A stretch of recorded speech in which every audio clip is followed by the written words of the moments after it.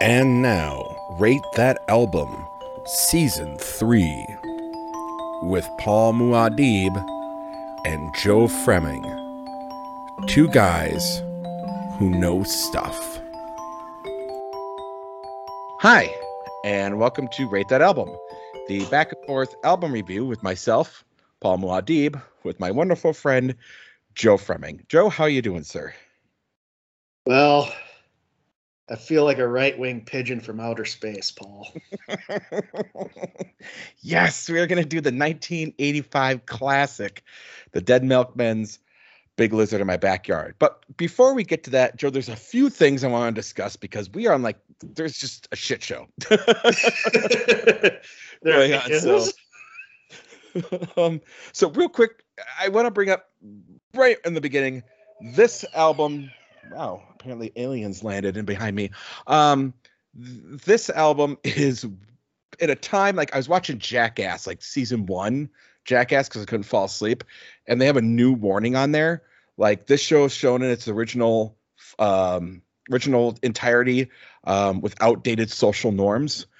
This album came out in 1985 with some really outdated social norms, so we'll be discussing that. So there's gonna be, things in here that maybe some people don't like, but I'd encourage you to listen to it anyway. So, because it's a wonderful satire album. But Joe, first of all, 3 things I want to bring up. First one is the Batman. You did a Joe down on it. I recently saw it. We didn't get a chance to talk. So on a scale of 1 to 10, what would you give the Batman? 7. That's what I gave it. Thank you. That's exactly what I gave it. It's for me, the Nolan movies were like, that's top. Those were like movies that just happened to have Batman in them. This was very much better than the Burton and Schumacher movies, but not. I don't know. The problem with this, and there was also the problem with Joker, and I brought this up in the Joe Down. They wear their influences on their sleeves. So Joker was very much a Martin Scorsese, Taxi Driver, King of Comedy influence. And the Batman was wearing the David Fincher. And it got distracting for me. Yes. A lot. Yeah. So for me, and I don't want to give too much away, the things I didn't like, I did not like the score. Like, I didn't realize how much a score either puts me in or takes me out of a movie. Yeah. I didn't like the score. So when the score was going on, and I was thinking about it, like, it's the most minimalist, like, you could have paid me $500 and I could have came up with that score. Minimalist isn't even bad. It's just when it's done well. Right. And what was it? Like, somebody pointed it out, and I can't get it out of my head. It's eerily close to the Imperial March. Yes. Except it's like really slowed down, and it's really slowed down. It's just bong, bong, bong, bum, bum. Yeah. Bum, bum. And the Nirvana song didn't help either. No. It just felt out of place. Yeah. I mean, they should just use the Paul Anka cover of "Smells Like Teen Spirit," as you brought up in the Joe Down. So the score brought it down. The 3-hour runtime. I'm not opposed to movies being 3. I think movies are going to start moving that way with the advent of people binging shows, for 2-3 hours at a time. I don't like this. I don't like the trend of 3-hour movies. When we were growing up, 3-hour movies were that length, and normally it's because they were considered masterpieces. Mm-hmm. Yes, I will. And so you had like the VHS was like the double box, and the only movies I really remember getting that was The Godfather and Schindler's List. Yeah. The Batman is not those. No, it's not. And like, I hate it for me because, like, I used to be able to hold my bladder through a movie. I can't anymore. I'm fucking 40. I had to take 2 piss breaks during. Yeah, I was able to limit to 1. But so I didn't like that. But I do get it, and I'm not opposed to it. Like, I do think there's more there. But what I felt was almost like, kind of, again, as you said, it wore David Fincher on its sleeve. It really, there were scenes where I was like, man, this is holding a little too long. There's a lot of things where I was like, man, you could have cut that down to 2.5 hours and not lost anything. Yeah, I took 2 bathroom breaks. I came back and I didn't miss anything. I even asked Joe Brown. He was like, "You're fine." He even said that at one point in the review. Yeah, and here's the thing: for theatrical releases, like keep it to a tight hour and a half. I Yeah. get that. I get the impulse they're doing is because more people are binging. The difference is people binge at home, as opposed to a theater. So, like, would I have loved to so this world of the Batman that Matt Reeves created, would I have loved to see like an 8-hour version as a miniseries on HBO Max? Oh, absolutely. Absolutely. But I don't want to sit 3 hours in a movie theater for a superhero movie. I get impatient in a movie theater anyway. I hate going to movies. I've hit that age. It's not fun for me, and especially when it's 3 hours. I go in the afternoon and then I get out of the theater and it's dark and it's just no, I can't do it anymore. I don't mind it. weighs I on me. personally, I don't mind it because I do it so infrequently. So when I do it, it is a nice treat to be able to go in and, see a movie that way. But yeah, I mean, so I guess, when all these people are giving it 10s and 9s and like everyone was over, losing their shit over this movie, I was like, it was good. It was good. I mean, they did okay 2 more to make it a trilogy. So I am looking forward to how they build that. I really hope that they don't jump right to the Joker in the second one. I hope they do Court of Owls, honestly. Yeah, Court of Owls or Hush. I would love to see, or Yeah. Clayface. Like, because this is a film noir. Clayface would be an awesome take, for that detective side. Like, where is he? Like, Clayface is pretending to be this, but it would be really, really good. I think in this film noir detective world, Clayface would be a great villain to introduce. And especially, and this is still grounded. This is another thing I've been wondering because this is like grounded. It's a little more fantastical than the Nolan movies, but not by much. Not by much. Not by much. There's no like superpower. Does DC have any? Are they going to try to put this into the DCEU with like the Flash movie and Aquaman? Because it totally does not even fit. And this is where I think DC should just stop trying to do that. I'm with you on that. I am completely out of the DCEU. Like I've given up. It's not worth it. They fucked it up and it's on them. Mr. Snyder fucked. Well, yeah, Mr. Snyder. But they, I understand They rushed it, but I yes. mean, the best thing, like, so this has been going on, Man of Steel's what? Oh, God. 2014, 2012? 2012, I think. So you're going on a decade now. 2013, 2013. Yeah, you're going on a decade. You're going on a decade, and the only good things that came out of it so far is one Wonder Woman movie and the Peacemaker show. Yeah, that's it. And I didn't mind the new Suicide Squad, but it wasn't anything special. Right. But Peacemaker was really good. Peacemaker was really good, but yeah, it was better. Okay, so we've done enough movie talk for that. Now I want to move in because this one really affected me. As people may know from the Cast That movie, we casted quite a few wrestling things. Scott Hall dying fucked me up more than I thought it was going to, man. Yeah, Razor Ramon. Yeah, and the thing is, like, I didn't know much about him until I started watching like old, and like everybody's like he was like one of the nicest guys, which I would never have gotten based on his persona in the ring. But yeah, that was a rough blow. It was. So about him being the nicest guy. So a couple of things there, because I do want to be realistic in it. Yeah, he went on a show. He went on Jerry Springer, like before Jerry Springer was Jerry Springer, and they had these children living with HIV and AIDS. And Razor Ramon was there, like they're giving kids like their last wish or whatever. And so Razor Ramon was there, and he had his IC title belt, and in between takes, or in between like filming and not filming. He was like, hey, I'm going to give this kid my belt and I'm going to leave. And Jerry was like, no, we want to have it on TV. And Razor was like, I don't want to do that. And like Jerry kind of forced him to do it. And he always felt like that would cheapen what he did for the kid.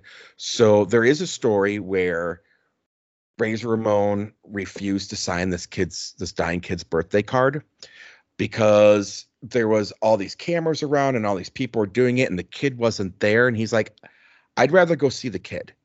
So people like take that story and like twist it like, oh my God, what an asshole he was. And he was like, no, it was a card. The kid wasn't there. He's like, I wasn't feeling the greatest either. And he goes, I was dealing with some food poisoning, but he goes, my whole thing was I wanted to go see the kid. I wanted to go hug this kid. I didn't want to just sign this card and have the cameras on me and be like, oh, look at me. Scott Hall's a wonderful dude, you know? Yeah. So there is that. Absolutely. Yeah. Yeah. But he also had his darker moments. I did enjoy the, whatever that documentary is where they're talking about the plane ride from hell. And he's, he's raising hell, but then he just passes the fuck out for 12 hours. He said that Kurt Hennig gave him. He's like Kurt Hennig slipped him an H. He's like, I know Kurt Hennig slipped me an H. Yeah, there's one of those things where like I kind of knew Ric Flair was a little sketchy, but it's like no, don't make Razor Ramon. And it's like, oh, thank God he just passed out after tearing up like part of the cabin. But at least he wasn't flashing his dong at some poor woman.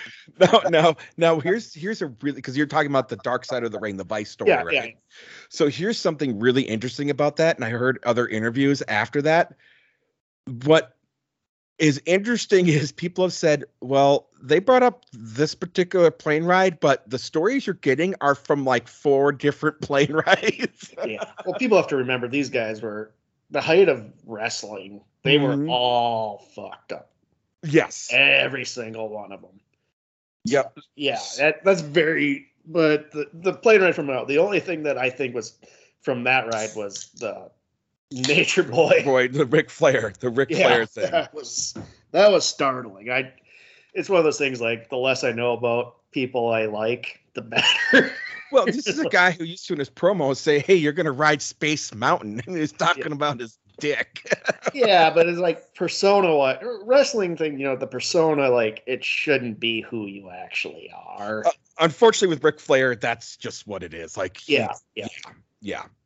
Okay, and next, let's move on here because we got World War III starting. Like, we are. What are you talking about, Paul? So here's what's surprising to me, and I don't think we've ever hit our political viewpoints. I think people will unfairly, people who are, right wing and listen to the show are going to immediately go, oh my God, he's a super leftist. And I actually think people on the far left are going to go, man, this guy's not far enough for me, which is ridiculous. But when did the GOP become Putin's bitch? Well, it's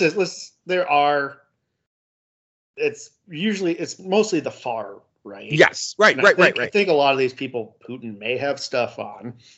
There's people on the right that I respect that are really just being very vocal. People I never thought I would be agreeing with, like Liz Cheney and absolutely right, Gerstenberg and the Lincoln Project guys.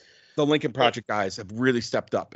Because like it's just like they're owning up. Like they helped create this kind of freak show. Yes, it's just like because it's healthy to have the varying political views, and when one is like vomiting brain diarrhea all over and the other like trying to talk policy, it doesn't work. Like we need more like George Wales and shit on the right. Yeah, it can actually articulate well their positions. We're just like going down this fucking. The far left is starting to do some of this too, which is just like it makes me want to just live in a cabin with no TV or radio and just knock out from the world because it's insane. Well, that's why I said some of the far left are going to look at me and go, "You're not," and I'm going to go, "Are you fucking? You're insane." Yeah, but I'll be on with the squad is a major part of the problem too. I don't. Well, yes. No, I mean, that's They're not. They're. I'm not going to vote for this legislation because it doesn't go far to the like. Shit. yes. There's like no compromise at this point, and Yeah, it's just that's the problem. so Yes. yeah. I'm going after all you fuckers, you Lauren Boeberts and your AOCs. Like you're fucking part of the problem here. Like fuck.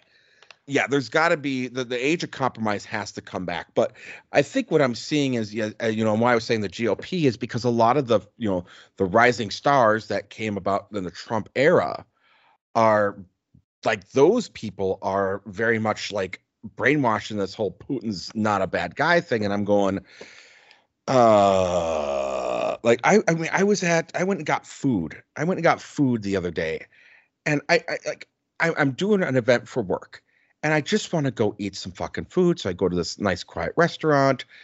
Right when it opened, no one's there. I mean, I'm doing an event where I'm running, and the people all just one after the other. I'm talking to people, talking to people, talking to people.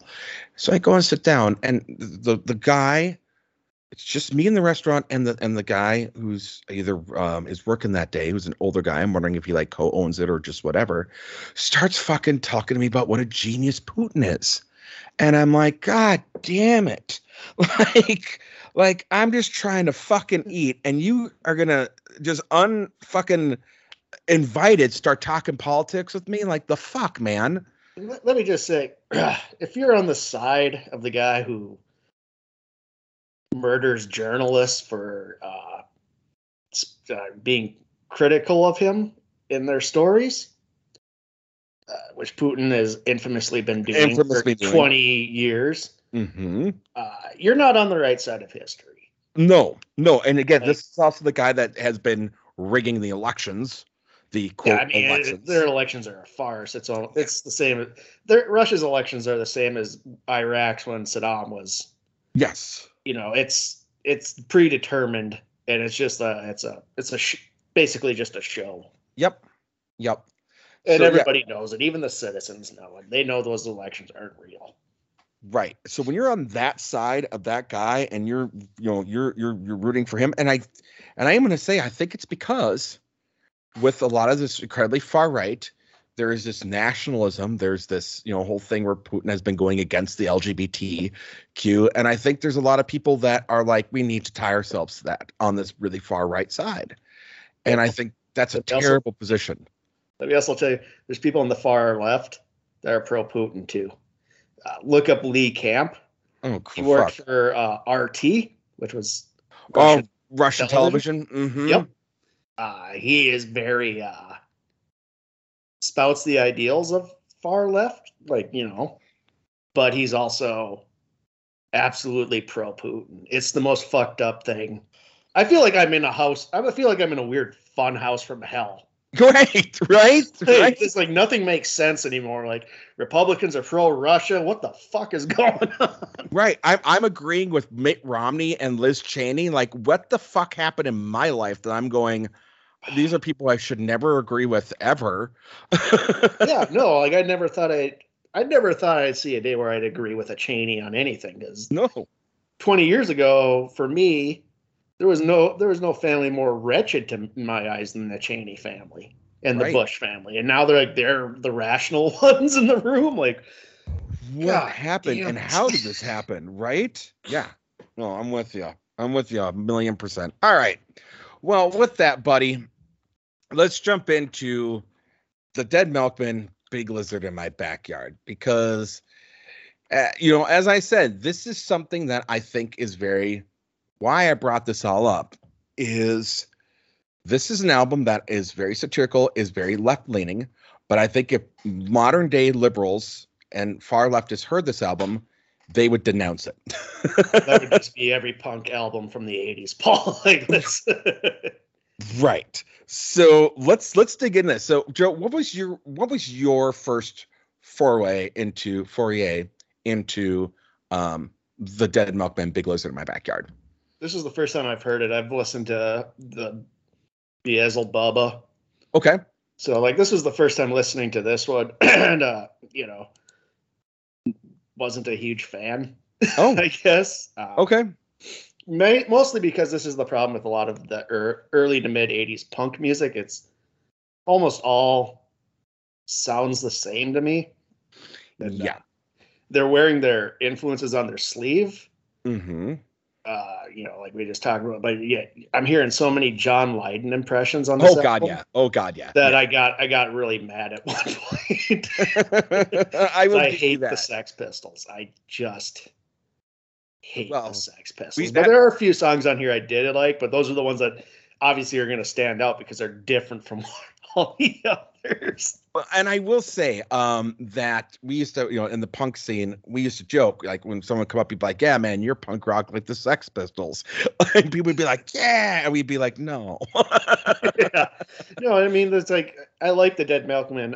This one was it's like when you listen to like the first Replacements album, Yeah. it sounds the same. If you listen to I'm just blanking, but it's just like it's just from that time where it's just they have.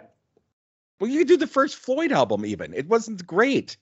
It wasn't, I mean, Pipers at the Gates on there wasn't a lot of variation in the songs. No, but at least it was, it's was produced a lot better. Yes. Well, yeah, it's better produced, 100%. But it wasn't. But yeah, like just a lot of the early punk. It's just, it's like when I listen to early Vandals, I get the same thing. Like, I just don't like this. Early Black Flag, even almost all of Black Flag except for Damage. I'm just like, I hate this. It's just. I'm so glad you bought the Vandals because I personally love the Vandals. Like I love the Vandals too, but if you listen to Peace Through Vandalism, it's not great. Like it's terrible. Yeah, compared to like God, Vandals good, Hitler bad. Yeah. Yeah. No, completely.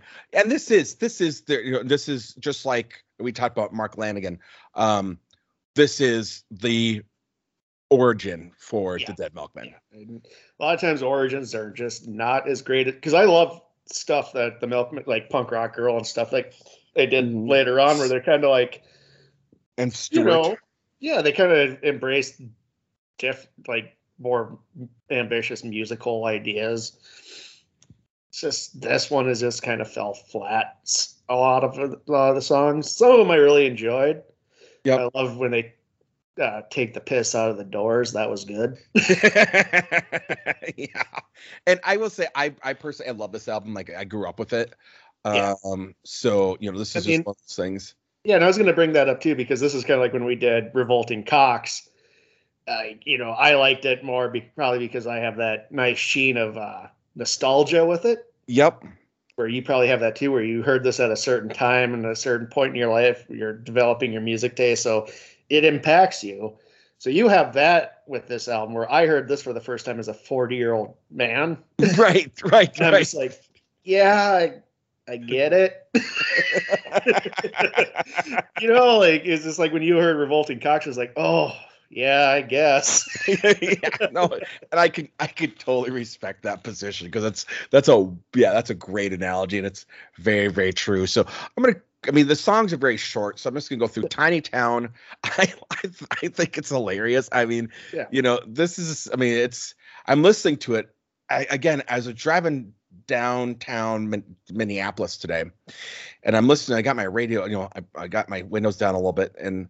I realized, shit, I should not be playing this song loud, even though it's making fun of, a certain demographic. There's lyrics in it that if someone heard, they're gonna be like, "The fuck are you listening to?" Yeah, I drove around with listening to it today too, but I live in Fargo where people don't give a shit about that stuff. Right, so right. I have a little more shield when it comes to our non-PC choices. Right. You're going to get canceled, Paul. Like, it's like Paul Muad'Dib's going to start trending on Twitter very, very soon. Because nobody here cares. Nobody listening gives a shit. You got lyrics. My name is Billy Bob. I don't give a damn. I just got myself some white sheets straight from the Ku Klux Klan. I got myself a daughter, and she's a Mongoloid because I married my sister, and our gene pool's been destroyed. You know what they're singing about. Next is Beach Song. They're singing about Stearns County. They're singing about the Tri-County area. You got Beach Song. In being older and listening to this one, I don't think it's all that great. I mean, I do like it because it's definitely has that like that beach sound to it a little bit. But as a kid, the line, my girlfriend, she lies on the beach like a barrier reef, just cracked me up. Like, when you're 10 years old and you hear that, it's funny. Yeah. So I don't know what you thought about that one. My note said the bass was okay, but the guy sounds trying too hard to sound like John Lydon. As I've said before, I hate John Lydon. Yep. No, I get it. Now, next you got Plum Dump. Yeah, it was like kind of a rockabilly song, so I like that. Yep. Yeah. Which is, I wrote my notes, kind of sounds like the Violent Femmes. Yeah. Oh, absolutely. Great call. Plus their later stuff is very, I think like them and the Femmes were kind of like on the same like wavelength musically. Yeah, and that's another band we got to get to at some point is the Femmes, because I actually went and saw them live not too long ago. Fucking genius. Next is Swordfish. I love this song. Yeah, it reminded me of a dumb Black Flag song, but it was all right. I mean, it's so dumb. It's so dumb.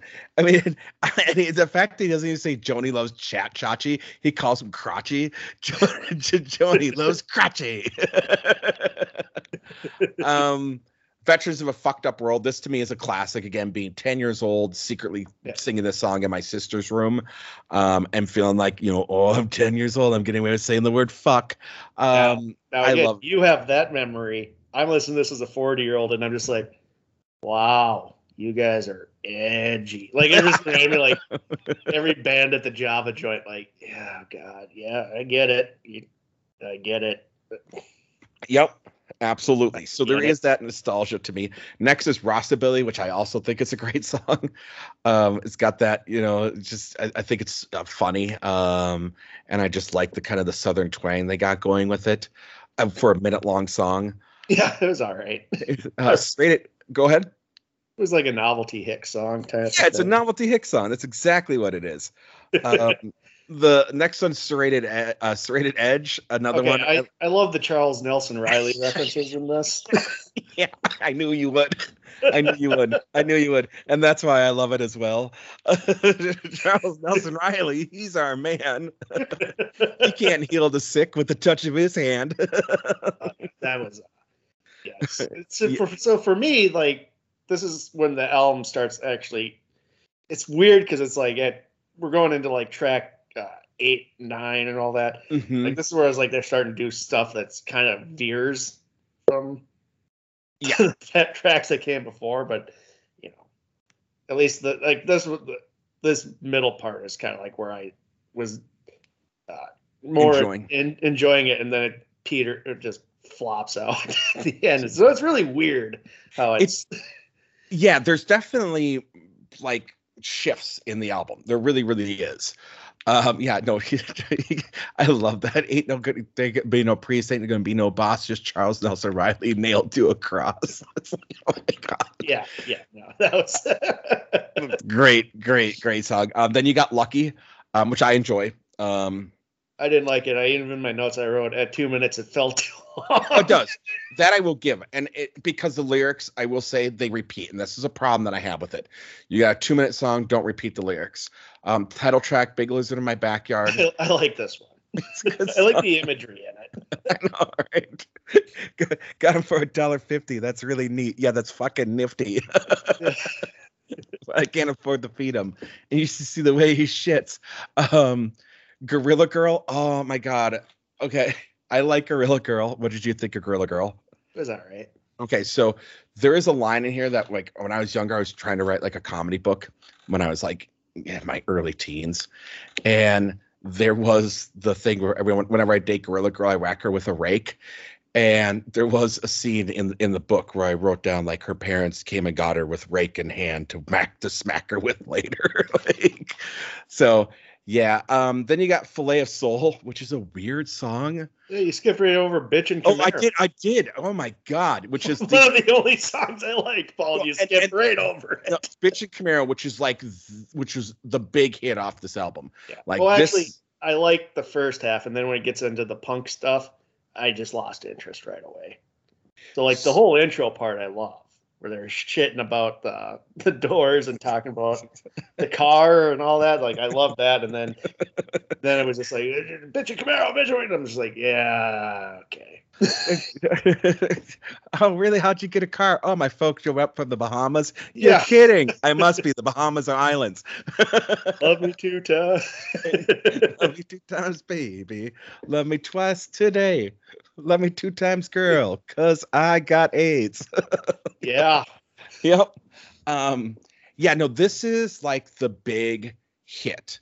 Um, like Punk Rock Girl is kind of known now as like the big hit, but this one was like the song that really got the Dead Milkmen notice, was Bitchin' Camaro. As a matter of fact, I was out with my 19-year-old daughter, and we were driving. I was taking her out to do dinner for her birthday, or lunch for her birthday, and I'm listening to this album for the review, and she's like, "You listen to Bitchin' Camaro?" I'm like, "Are you fucking kidding me right now?" Like, so she's like, "I love this song." So yeah, I mean, this is one of the ones that is like their definitive song. Um, and it's probably the song why my sister bought the album, was because it was playing on college radio a lot. Which my sister listened to a lot of, even at a young age. So next is Filet of Soul, which is a weird song. Not my favorite. It's just kind of in my opinion, like weird song about fish. Okay. The next few songs, I'm just like that too. Like I said, this was like a lot of misses for me. But again, I'm hearing it for the first time as a 40-year-old man. Right. Where it's Right. just like, Well, Spit Sync is kind of a throwaway to me. I mean, I like how it's different from other things.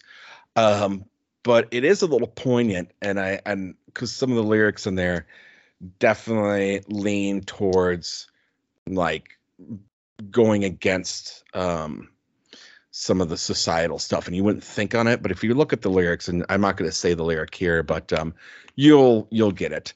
Violent School. Now, boy, this in 1985 was a very different feel than what it has in 2022, Joe. In 1985, that was kind of a trauma, apocalyptic, yeah, wasteland movie kind of thing. yeah. And, you never really thought it would become a reality. And then come 1999, 2000, When we were in high school. when we were in high school, shit got real. Yeah. All of a sudden, those trauma movies for a little while were not as funny. We're not as funny. No. Especially now, like, because we were like patient zero with that shit. We were.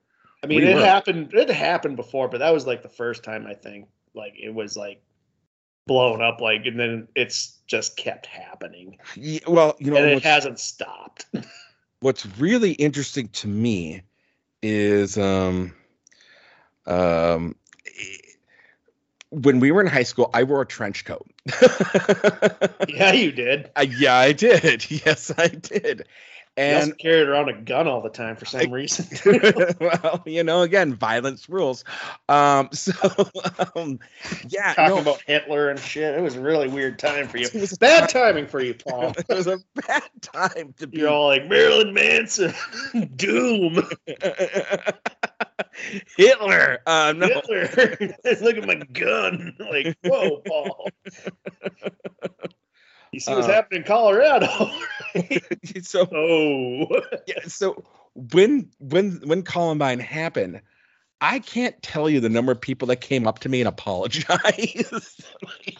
like, wow, all of a sudden I became really popular, and it was really weird. And like the people that knew me were like, "That's fucking ridiculous," but those that didn't, apparently people were really freaked out by the way I carried myself in high school. So go me.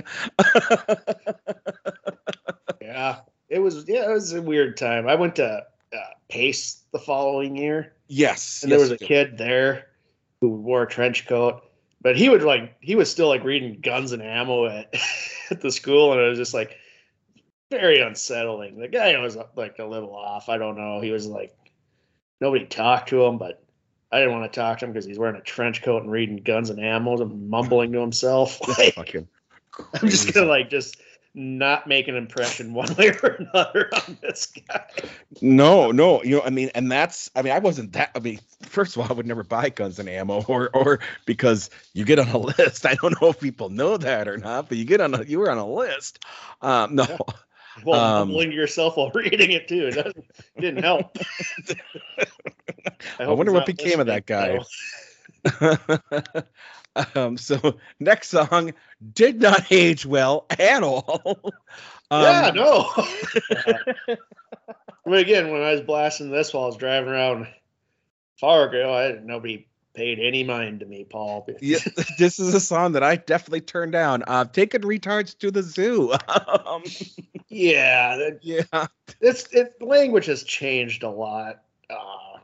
Like we use that word, or at least I did a lot in high school because I didn't think it was offensive. Right. We used it all the time in middle school and even in elementary school, middle school, high school. Yeah. But like I learned like how hurtful that word is to people. Yeah. I really reined that in, which really lowered my vocabulary when I rage drive around because I have the worst road rage. And it really, now I just go to my standard calling everybody cunts when I'm driving. Yeah, I do that all the time. It's just like, I know that's an offensive word and people hate it, but I gotta have something to yell. I just say I use it in the way the British use it. Yeah, same here. But it's also like, fucking idiots and yeah. I mean, because understand that it means something completely different over there. Kind of like fanny over here is not as bad as it is over in Europe. Don't say fell on your fanny when you're in Europe. Just don't. And if you don't know what I'm talking about, you can look that up later. Next is Junkie. Junkie's a hilarious song to me. The other thing I want to jump back to the song Lucky. And I do all these things. Like I write down notes, but then I try to, improv it because that's where I come from. But going back to the song Lucky, that song actually did not age very well to me because there's people that we know who died in car accidents. So that song's not as like, I don't know. I just don't think Lucky was age well at all. That's another song that didn't. But Junkie, yeah, I mean, I knew Junkies. I've had friends that luckily made it through the other side of that. And some who unfortunately are still trapped in that. But whatever. And I've actually had friends that died from that. It doesn't make me overly sensitive to it. It's a part of life. Yeah. But Junkie, I think it's a funny song. There's just something to it. Shoot up or shut up, shoot up or shut up. Yeah. I wish somebody would have told that to Cobain. Too bad Mark Lachlan didn't. So next is Bright Ring Pigeons, which is, I love this song. Yeah, this is like really the only song I actually enjoyed. Just because it felt like it was straight out of Mystery Science Theater 3000. Right. Absolutely. It does feel like something that they would do like in between viewings. Yeah. It has the politics, but also has like this weird fucking sci-fi element to it. And the music I actually liked because it was different from everything else on the album. Yeah. No, got some lady in Detroit got pissed at my brother, so she sprayed it in his face. Now, what could make her act that way? She's just a bright-winged pigeon from outer space. Yeah, it's like, what? Yeah. Dean's Dream, I really like this song. I like the voice of the person singing it versus the lead singer. And it, like, the lyrics are like, yeah, this guy really just wrote a song about what he dreamt about one night, which was him going to a theater and seeing people from his high school band, and he was on a cooking show, and next thing he knows, he's in a van with Steve McGarrett from Hawaii Five-0 and gets assaulted by some dudes. Like, I don't know, it had a different feel and had a different sound as well, and I really enjoyed it. Yeah, I didn't. So. Okay, fair enough. Laundromat Song, another song that didn't age well. Oh no, Well, I mean, I don't know if you noticed, but they use the R word a lot on this whole album. yeah. Not only that, but he sings about seeing a girl at the laundromat who looks about 16 or 17, and he's gonna take her home. And I'm going, Yeah, yeah, see, it's yeah, creepy. Yeah, and yeah. it's not like 13 by Big Star, where it's from the point of view of another 13-year-old. It's the Scott Pilgrim problem, where he's like 22 and hitting on a 16. Yeah, and I went, oh no. Although I did like I'm gonna give her my all of Borax. It's like what? Nutrition.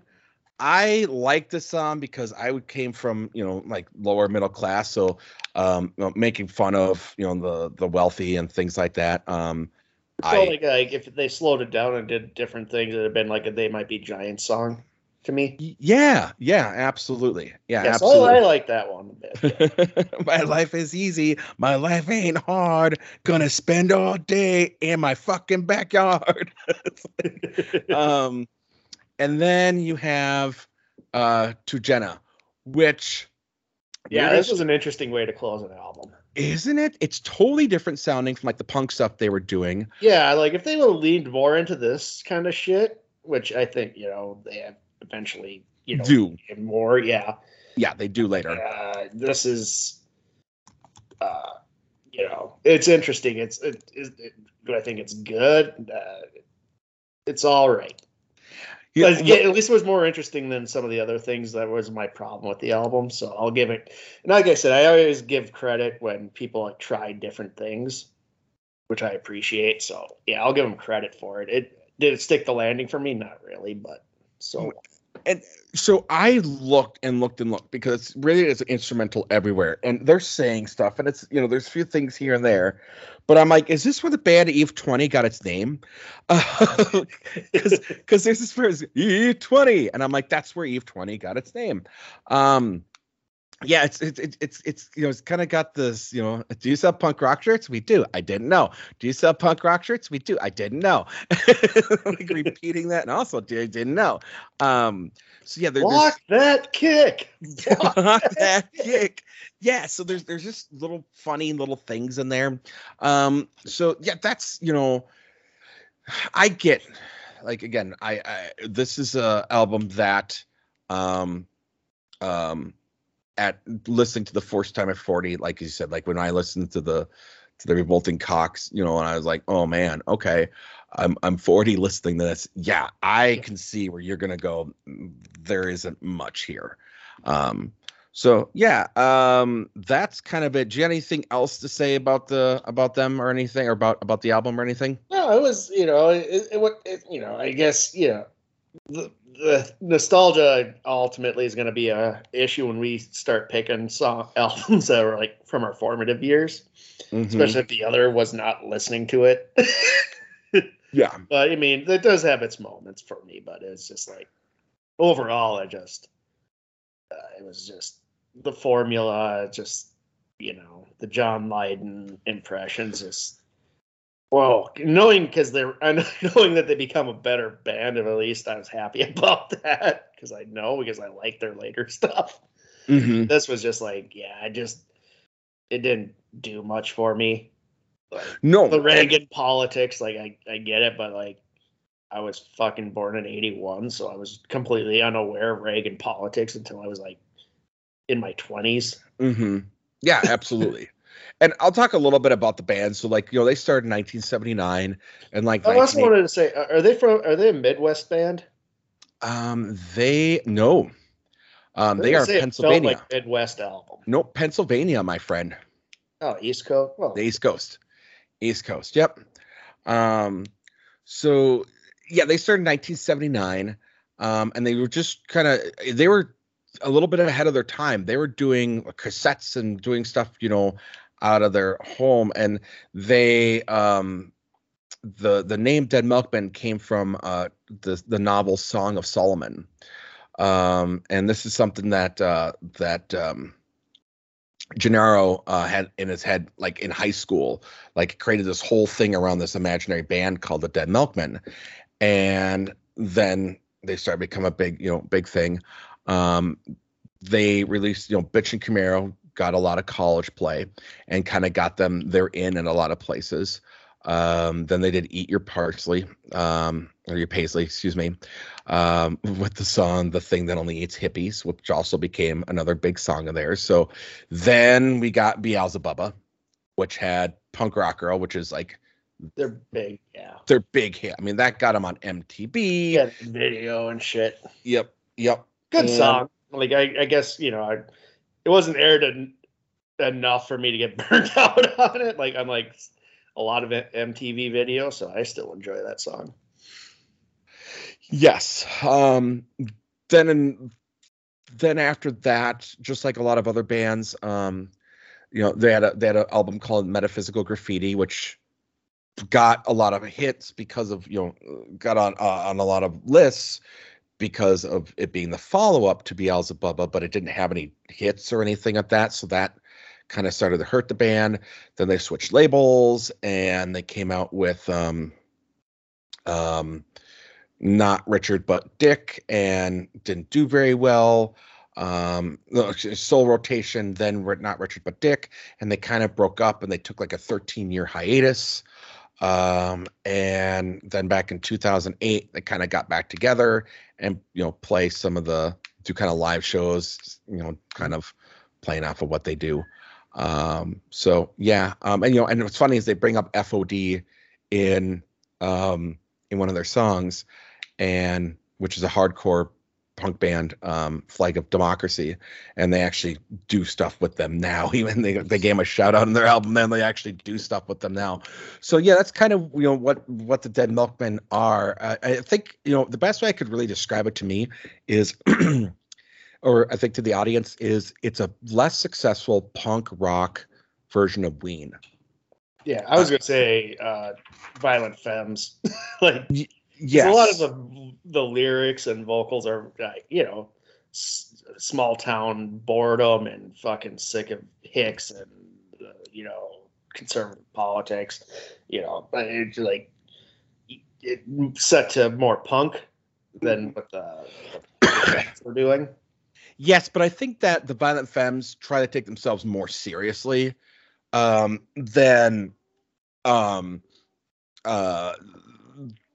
the Dead Milkmen ever did. The Milkmen always stayed comedy. I dig the Black Chicks. Well, yes, I know. Country death song. Country death song. Yeah, I mean, there is some, but American music. American music, which is a great song, by the way. Yeah. Fucking yeah, I know. Give It Up or Add It Up. Yes, Add It Up. I love Add It Up. But Kiss Off is my favorite. Kiss Off is a great song. Blister in the Sun, which I've done for karaoke numerous times. Yeah, there is there, but they also have their serious songs in there. Like there was the song off the Crow album that they did, things like that. You never got that from the Dead Milkmen. You never got like a serious song from the Dead Milkmen. So yeah, I guess, Joe, would you recommend the album? No, okay. I would not. They go on to do better things, people. But if I were, I wouldn't recommend it, but I would say if you're going to grab some songs off this album, Right Wing Pigeons and Bitch and Camaro, like you can probably throw those on a list and you can probably forget about the rest of the album, in my opinion. So I'm actually going to agree with you on this. What? I know this is an album this is an album that I very much enjoy, but to sit there, like, again, and I saw it when I was sitting with my daughter in the car, and I was listening to it. Like Bitch and Camaro she really got into, but none of the other songs she really got into. She's like, okay, whatever, blah blah blah. And I realized that, for me, it was the nostalgia. It definitely, like, I can take the nostalgia glasses off and look at this and go, outside of Bitch and Camaro, outside of Right Wing Pigeons, outside of Dean's Dream, I do like To Jenna, but there's the juvenile humor in here that doesn't translate well to millennial or Gen Z humor. And again, if you didn't listen to it before and like a 40-year-old person, you're not gonna like this. And the satire of it doesn't fit modern social norms either. So now if you're into it, you're probably the people that it's making fun of. Yeah. That's kind of like, again, that's like what I went through with the Revolting Cocks, like outside of Beer, Steers, and Queers. The rest of the album was kind of like, yeah, I could see why people wouldn't ever want to listen to this. Like, Right. yeah, sometimes you just got to take off those rose tinted glasses and be like, oh, maybe the stuff I liked wasn't exact. Maybe it was a lot cooler when I was 15 and growing up in a very conservative central Minnesota town where this was shocking and scared people. Now it's now people I don't like are listening to it for the wrong reasons. Right. There was a guy that hung out the Java joint that I absolutely hate, and I still hate him now. And the thing is that I never had any real interaction with this dude. Like, I shouldn't hate the person that, like, I never really had any problems with. I didn't like the way he looked. He just had that face. I just wanted to fucking hit. But he also was a punk that ran around with a Confederate flag on his truck. So here we got this punk guy with a Confederate flag on his truck and the Confederate flag pinned all over his denim jacket. And that's a very confusing dynamic, but I guess Sid Vicious wore the swastika shirt, so have what you have on it, right? So yeah, I mean, I kind of picture him being into this now, and like, if I were to make a recommendation, we already talked about it. It would be Beelzebubba. Yeah. That's a solid album. It's a solid album. It's not only that, is like the lyrics are a lot more clever, I would say. They've grown by this point. They've grown, and the musicianship's a lot. I mean, this is a Genesis album. Like when we talk about Lanigan and stuff, it's interesting seeing the DNA of what will become later. Yes, it doesn't necessarily make a good album. No, and and again, after Beelzebubba, which was like their height, they never really got there again. And again, there's in between each one, with Big Legs in My Backyard, with Eat Your Paisley, there are a track or two like out the next album, Beach Party Vietnam, KKK Suck 2, that are I think worth getting. Same thing off of Bucky Fellini. There's songs on there to grab off that, but really it's, for whatever happened, Beelzebubba was like lightning in a bottle. Yeah. And they never got to it again. It's like, that's how I feel with Flood, with They Might Be Giants. Like, there's stuff I like a lot that they did before and after, but as a solid whole album, like that was lightning in a bottle. Well, shit. Oh, man. Okay. That was going to be my next album, Joe. Well, you already got my recommendation. I love Flood, so. Shit. Yeah. Shit. Now I got to pick something different. Fuck. We can still do Flood. I'll listen to Flood. All right. So, well, now you're giving away. It's not your pick. It's my pick. Next. It is your pick next. Joe. What are we? Well, first, let's get to the plugs, Joe. What's going on with the Joe Down? We're going to be reviewing the movie Chips, based on the old 70s TV show. Oh, no. California Highway Patrol. Yes. I've seen it already because I was drunk one night and it was on HBO, and it was an unpleasant experience, and now I have to relive it. Oh, no. It's a terrible movie. Okay. All right. And then what do you guys got going after Chips? Do you know? Oh yeah, I told Brown this last night because I wanted a reason to watch it. We're gonna watch Spider-Man: No Way Home. Oh, nice! I haven't seen that yet. Is that on Disney Plus yet? No, it's since Sony owns Spider-Man, it's never gonna be on Disney Plus. Oh, so we probably won't get it on a streaming service. Whatever. If Sony has a licensing thing with some, but I haven't seen any of those Spider-Man movies available. No, I haven't. I own Homecoming. Okay. I didn't like the second one, so.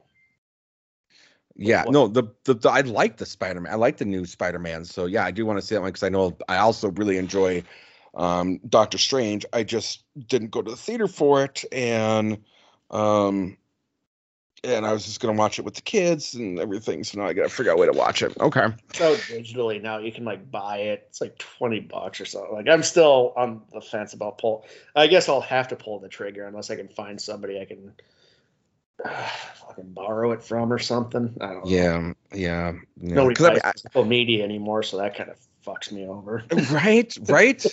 I'm the only one who buys things. No, it's so funny because I brought up like, well, that's why I have the PS5. It has the Blu-ray in it, and people are like, "You still buy Blu-ray?" I'm like, "Fuck you!" Yeah, I buy 4Ks, man. Like it does look better off the disc though. So, all right, Joe. So, what are we doing next week, buddy? I decided to pick an album that kind of flew under my radar at least because it was released in January of 2020. So we were just it came out and then the world went into pandemic and I completely forgot about it. Ooh, okay. Have you heard of the band The Black Lips? No, I have not. Well, there's a band called The Black Lips and they put like a weird indie rock band.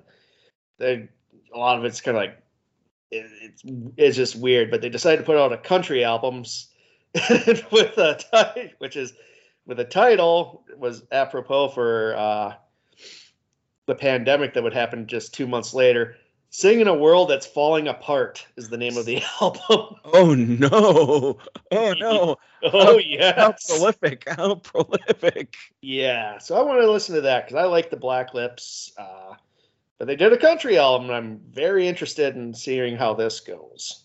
All right, I'll be interested to see how this goes. So we're gonna do the Black Lips. We got what's this here? We got songs like Hooker John, Chainsaw, Holding Me, Holding You. All right. And it looks like it's a nice short album too, so I can get behind that. Yeah. So, yeah. Yeah. The Black Lips. The Black Lips. I do like this band. I'm just interested in. They did a country album. I'm still trying to wrap my head around that. Well, it's kind of like when Ween did a country album. I was gonna say when Ween did a country album, everyone was like, "The fuck." So we'll see how this one goes. Interesting. And last thing, since we're on here, so I wanted to bring this up because there was some debate on Facebook, and I wanted to bring this up to you. Debate. Yeah, I got it. It wasn't much of a debate on Facebook, mind you, but it was something that I thought was interestingly to bring up. And I'll tell you what my point of view is, and it may not be popular. So 1 second here. So the post was about Rolling Stone readers pick the best lead singers of all time. Oh, God, that was Robert Plant, Freddie Mercury, Bono, Mick Jagger, Jim Morrison, Robert Daltrey, Eddie Vedder, John Lennon, Chris Cornell, Kurt Cobain. All men.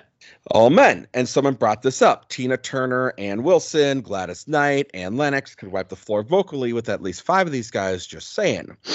And my point of view with it was, I agree, but they're saying a lead singer, which implies fronting a band. So I was like, she brought up like Heart and Blondie. And I said, yeah, absolutely. Heart and Blondie could totally agree with. But like Tina Turner, more solo. Gladys Knight, more solo.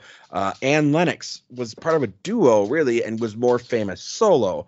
But yeah, I mean, there's like Kurt Cobain should not be on that list. No. John Lennon should not be on that list because he didn't front the Beatles. He wasn't the lead singer.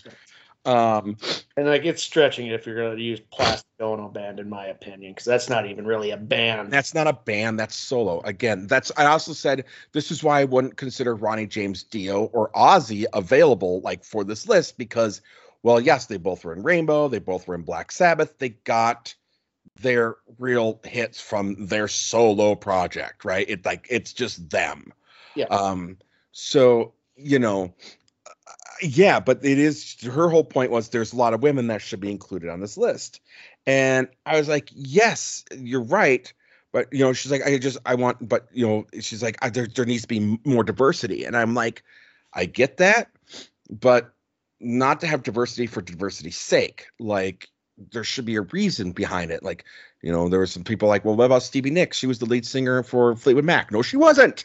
She's one of the singers, yeah. She was one of the things. Again, just the same reason why John Lennon. Well, what about Tina Turner and Ike Turner? They were a duo, and really, it was always Tina doing the singing. Here's the thing. I could see Janis Joplin since she fronted Big Brother holding company. Yep. So she would definitely be on that list. Grace Slick. Grace Slick. Yes. Yes. Yeah. I mean, there's others. There's better arguments to be made. What's her name from Sleater-Kinney? I would probably put, because I like her vocals. I love her vocals. Yeah, Blondie, Debbie Harry. Yeah, put her on there. I love her vocals too. Yeah, I mean, Robert Plant is not the greatest vocalist of all time. No, if people want to remember, go back to our Live Aid review. Yeah, no, and this is the thing, like, and I think Blondie's a great choice because Blondie put out. People don't, I think, realize Blondie put out 11 albums. Yeah, 11 albums. Yeah, so solid. They're solid. So yes, Blondie, 100% completely agree with it.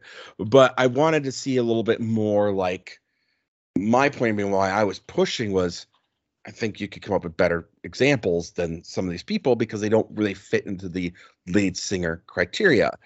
And, I mean, again, there's some, like, I also look at longevity. Like, I love Chris Cornell's voice.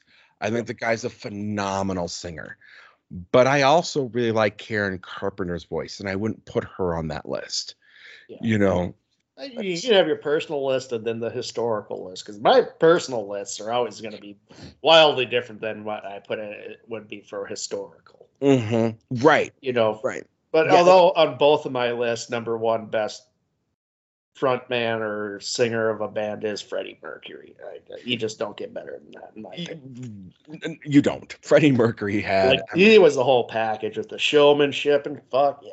No. And he was opera trained. I mean, the guy had a range that was unbelievable, and he was classically opera trained and yet translated that to rock and was compelling. Yeah, absolutely. Like, again, Live Aid would not be as amazing as it was had it not been for Freddie Mercury's performance during it.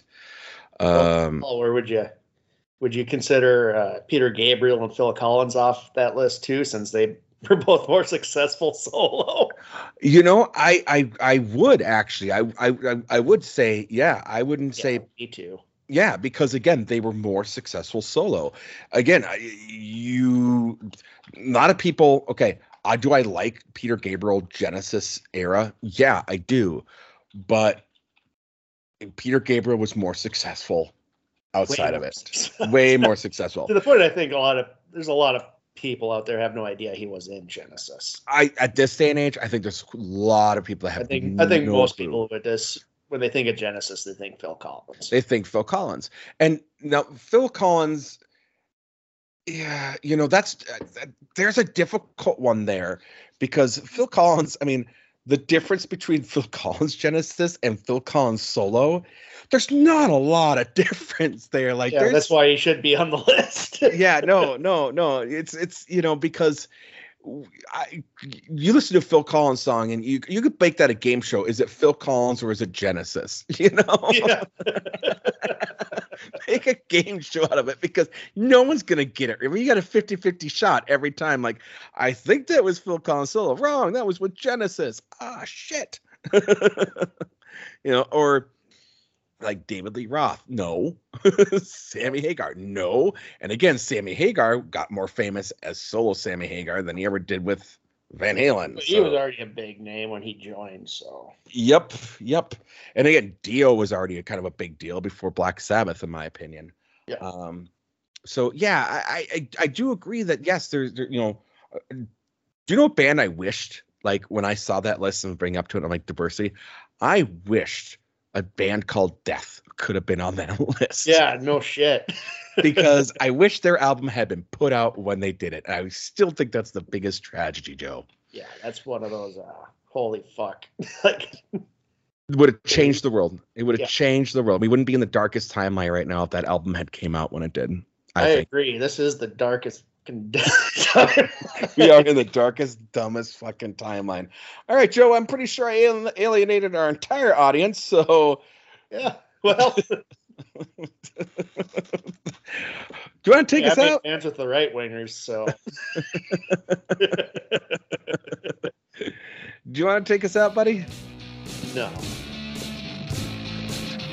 This has been Rate That Album with Paul Muad'Dib and Joe Fremming. Thank you for listening.